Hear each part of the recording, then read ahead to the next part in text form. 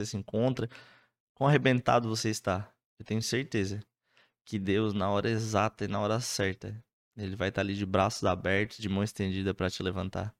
Deus abençoe, meu querido.